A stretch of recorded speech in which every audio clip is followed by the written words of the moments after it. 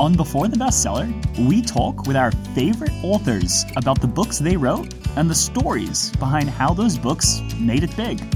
I'm your host, Alex Strathy, and it's an absolute pleasure to have you here today. Chris was kind enough to grace us with his presence again, and this time he is talking all about podcasting. So this is, if you're an author, you have been told a million times to do podcasting, right? Get on podcasts, have your own podcasts, and that advice is not useful, to put it bluntly. What we need are actionable ways and specific details of, what do you say to the Ed Milet's, which is actually an example that we use here, to actually get on these bigger shows, and why do they start looking at you? And, if you got to start from somewhere, where do you start? So really excited to have Chris on to talk about podcasting. Chris Jordan, it is great to have you back. You have a beautiful beard, much better than mine. I wish I could grow a beard like that. And this time you've been kind enough to come on and talk all about podcasting, because I know you've run some of the biggest podcasts in the world. You've worked with some of the biggest voices in the world, and you've seen, you've produced podcasts, you've seen how to actually move books with podcasts. So, this is really like, how do you, because there's so much information about there. And as someone who has a podcast, obviously, and someone who we actually used to do, help get people on podcasts as well. I understand that there's a lot that doesn't work, right? There's, you can go around and spray and pray on all these different podcasts. It's not going to move books. It's a waste of money. So I'm excited to kind of get like a more detailed blueprint about how people can best spend their time and energy and money in the podcasting space. So I appreciate it. Yeah, man, I'm happy to be here. Appreciate the comment on the beard. I'm sure yours will grow in at some point. You'll get there, but you still got that clean face, good jawline, so you're good. We'll have to have you back with all these compliments. Give us the background on a brief. I know you gave us a great background last time, so I don't want to I don't want to go too far into it, so we can focus more on podcasting. But give us just some quick pointers on your podcasting experience, that people understand just how valuable your experience is. Yeah, so I've spent the last 2.5 years producing podcasts, top podcasts, including The School of Greatness with Lewis Howes, the second podcast that Lewis had, The Daily Motivation. I launched that show, produced that show for a handful of months. And then I went on to work with Dr. Benjamin Hardy for his podcast that's called The Dr. Benjamin Hardy Show. Worked with him to get that into the top business podcast charts on Apple as an early podcast this year. And so have really been deep in the weeds, behind the scenes, working on shows. And really this last year worked a lot when it came to book launches and working with authors around, how to maximize their book sales and strategy through the podcasting lens. So excited to dive into that. There's a couple different types of people listening. There's some people who have been told about podcasting and that it's something they should look at if they want to be an author. And then, we have some bigger authors who are listening in who have, already have a following and are looking for a better way to turn that following into, an actionable audience, people who buy their books, stuff like that. So, give us, maybe we'll speak a little bit to each of those types of authors out there. But, for the novice author, who's been told, hey, podcasting is this thing, how important is it that you have a podcast or that you get on other people's podcasts? Yeah, so I believe that it's truly really, really important. But the most important thing is that you want to get on podcasts with audiences. There's a lot of podcasts out there. And I will say there's value in just getting your reps in and going on shows that maybe are brand new. I have a podcast that is fairly brand new. And so people are being generous with their time coming on my show because they know I'm committed to it for over 5 years. And in 5 years, we'll have a much bigger audience to thank them and have them back on and share with them then. So there's a little bit of that. But in general, like, don't go on a bunch of podcasts that if you take a look at, on their YouTube, they got like very minimal views and their download stats aren't great. Like, you can go on there more for building the relationship, getting the reps in for your talking points.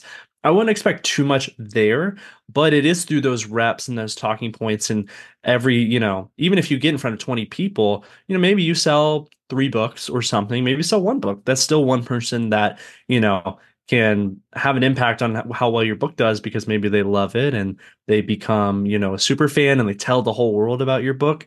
So there is that lens also that I think is maybe important. Really playing the long game with everything here.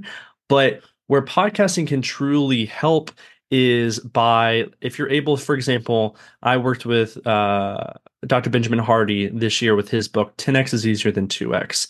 His book on Amazon was ranking around the 2,000 to 3,000 range, sometimes in the 1,500 on Amazon of all books.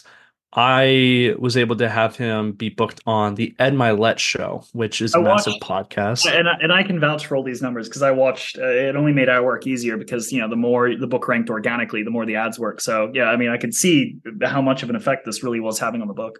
Sorry to interrupt. Yeah, and Take it away. no, yeah. No, it was like that's what I'm saying is like you're even more proof to it. So, Ed Milet has a massive podcast both on audio and YouTube. And when that episode launched, suddenly Ben's book that had been published in May, I think that interview came out maybe October, September.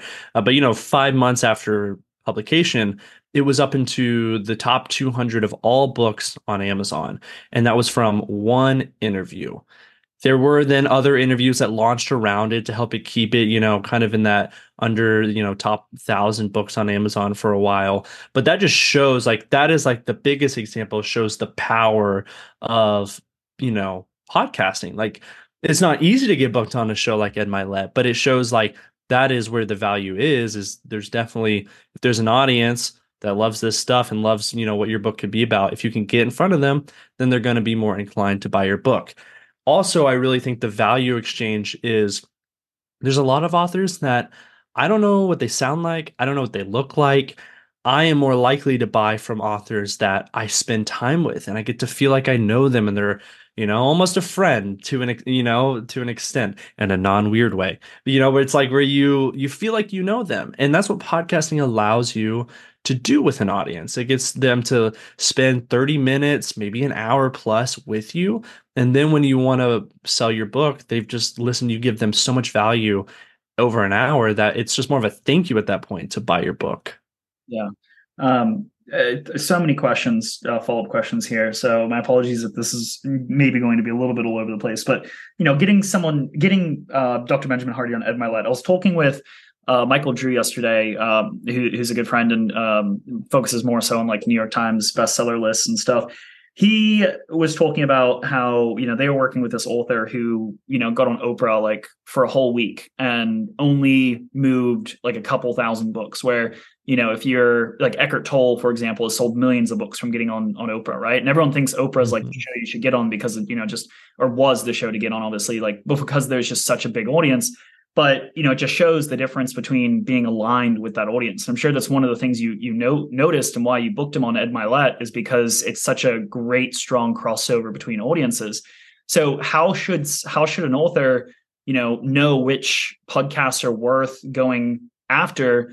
Knowing what about a podcast that actually moves copies versus, because I'm sure there's also a handful of podcasts maybe of a 100% success rate, which I wouldn't be surprised. But maybe there was a couple podcasts that Dr. Benjamin went on that didn't move any copies, right? Even though they seem like there's going to be big audiences. So how can you figure out which shows you're best aligned for?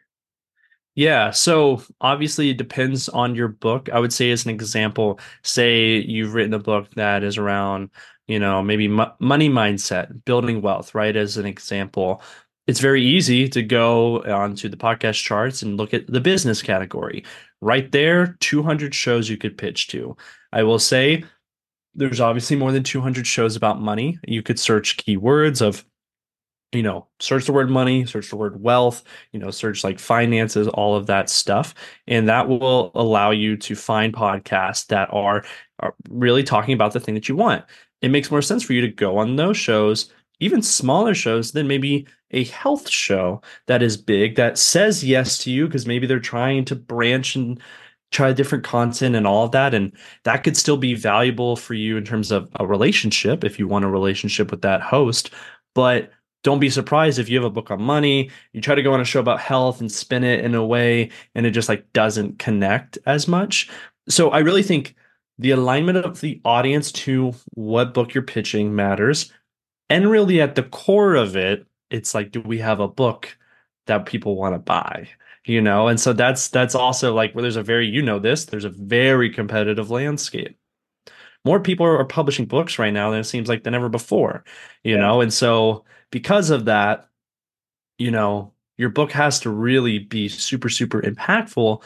And then it will, really the book starts selling as like a byproduct of how great they are and how you've packaged it and positioned it, and then really like you going on these podcasts, it's just getting it in front of people. But you won't be able to convince people to buy your book if at the core of it, it's not a book that people want.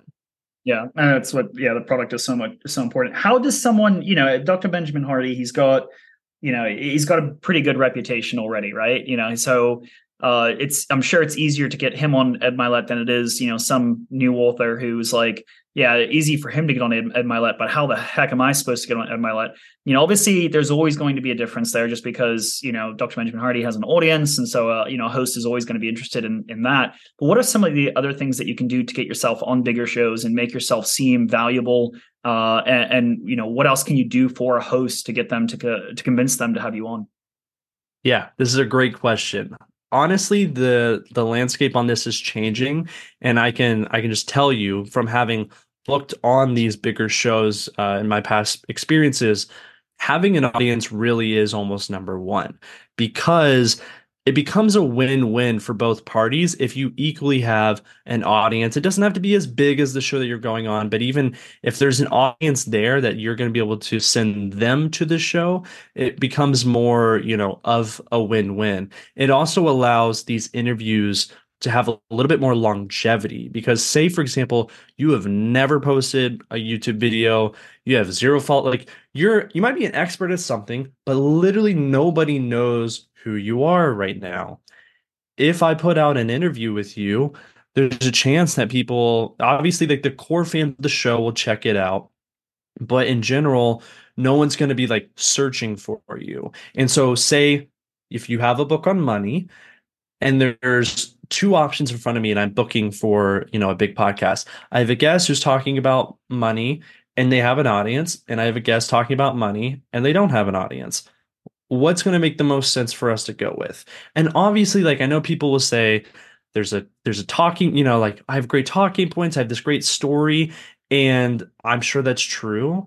But if you can mix that, your great story, your great experience, with also like doing the foundations of building your own audience, that's just going to increase the opportunity for you to get on these big shows. And I'll tell you very concretely, like this is not even, I hate to use Ed too much here, but Dr. Hardy had not been booked on Ed Milet in previous years for previous books. But with his latest book, his YouTube had grown to, almost 100,000 by that point. He does have a massive newsletter. There was social media followers. Like I put all those social proof in front of them, and that played a big part in like, okay, this guy now has an audience that's equally showing up and putting in effort. And so they knew if we put out this interview with him, like Ben's audience will always be able to be funneled back to them. And it becomes a win-win, there more than if somebody did like literally had no audience whatsoever.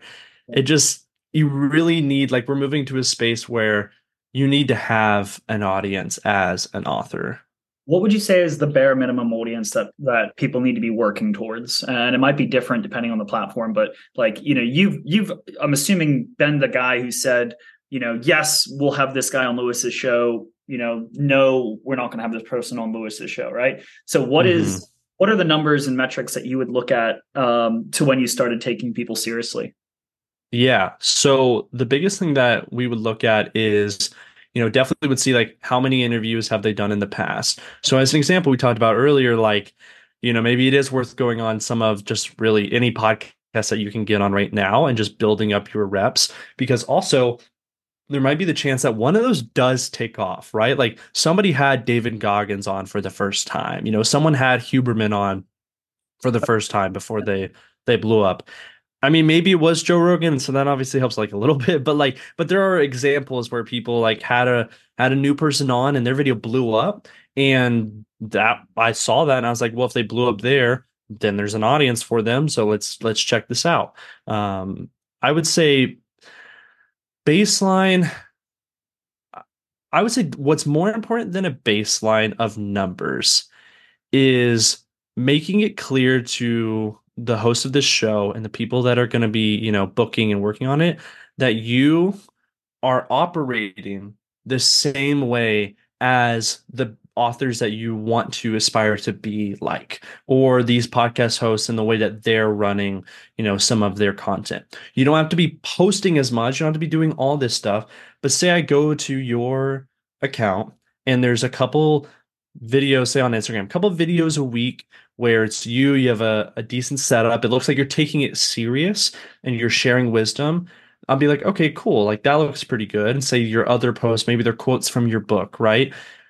That helps a lot because sometimes a lot of these shows, like they don't want to have the same person on every other show. They do want to find people that have the potential to be the next, Huberman on their show and be first, right?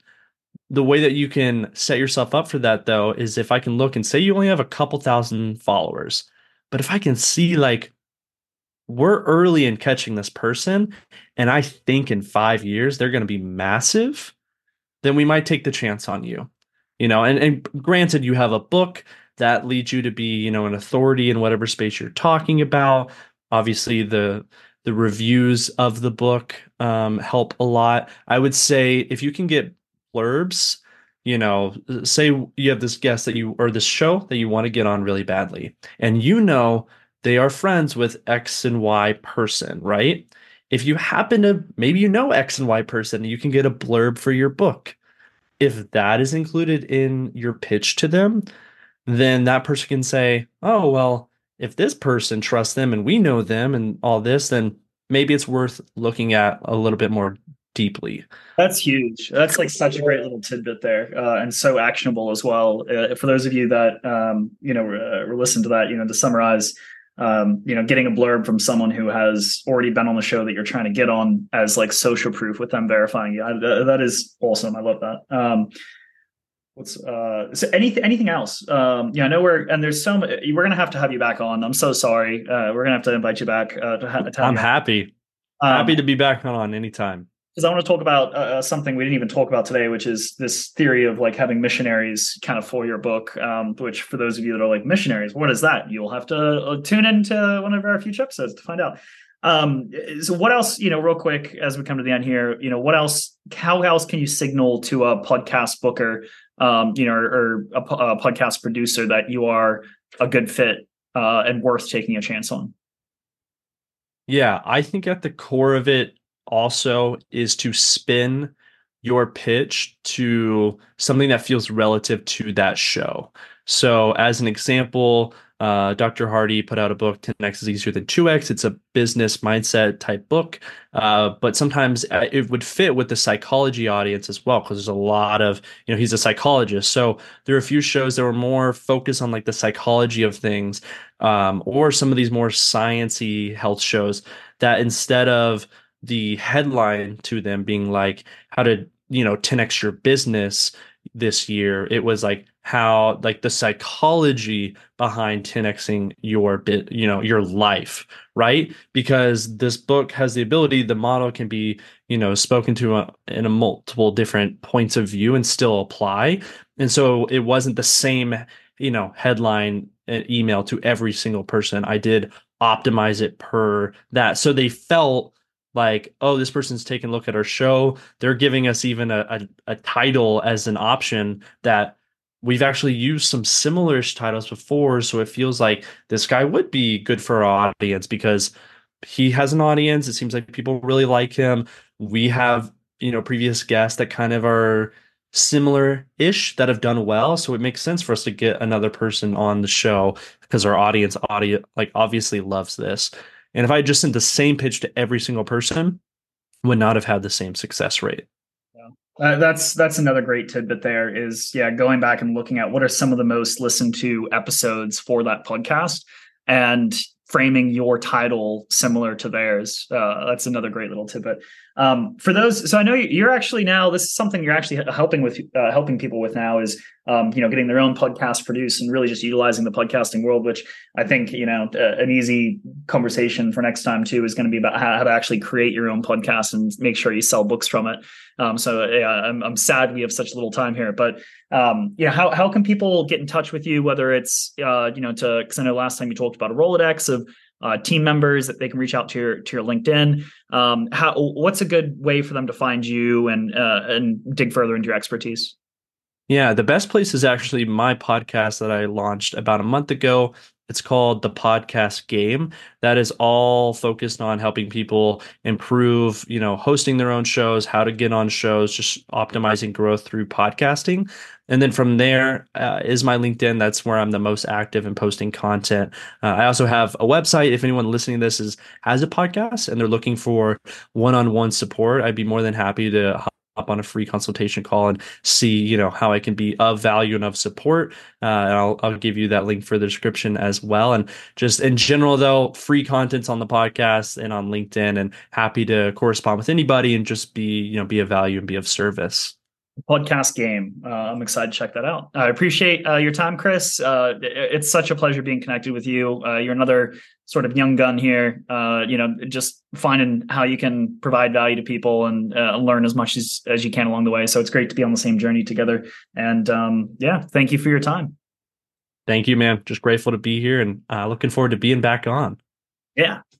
Thank you for listening. I know there's many other things you could have been doing during this time, and I hope you found this episode incredibly useful for you and your journey. And if you did, or if you have any feedback, I would love to hear that in a review on Apple. That would be fantastic, or anywhere else that you are listening to this show. So thank you. And if you're the type of listener that is also an author or looking to be an author soon, feel free to email me at alex@advancedamazonads.com. That's alex@advancedamazonads.com. And I'll add you to our weekly newsletter where I send out all of the best marketing tips I've ever heard from authors that I've had on this show and many of the authors that we work with. So I look forward to hearing from you if that's something you'd find useful. And either way, I look forward to having you back for our next episode.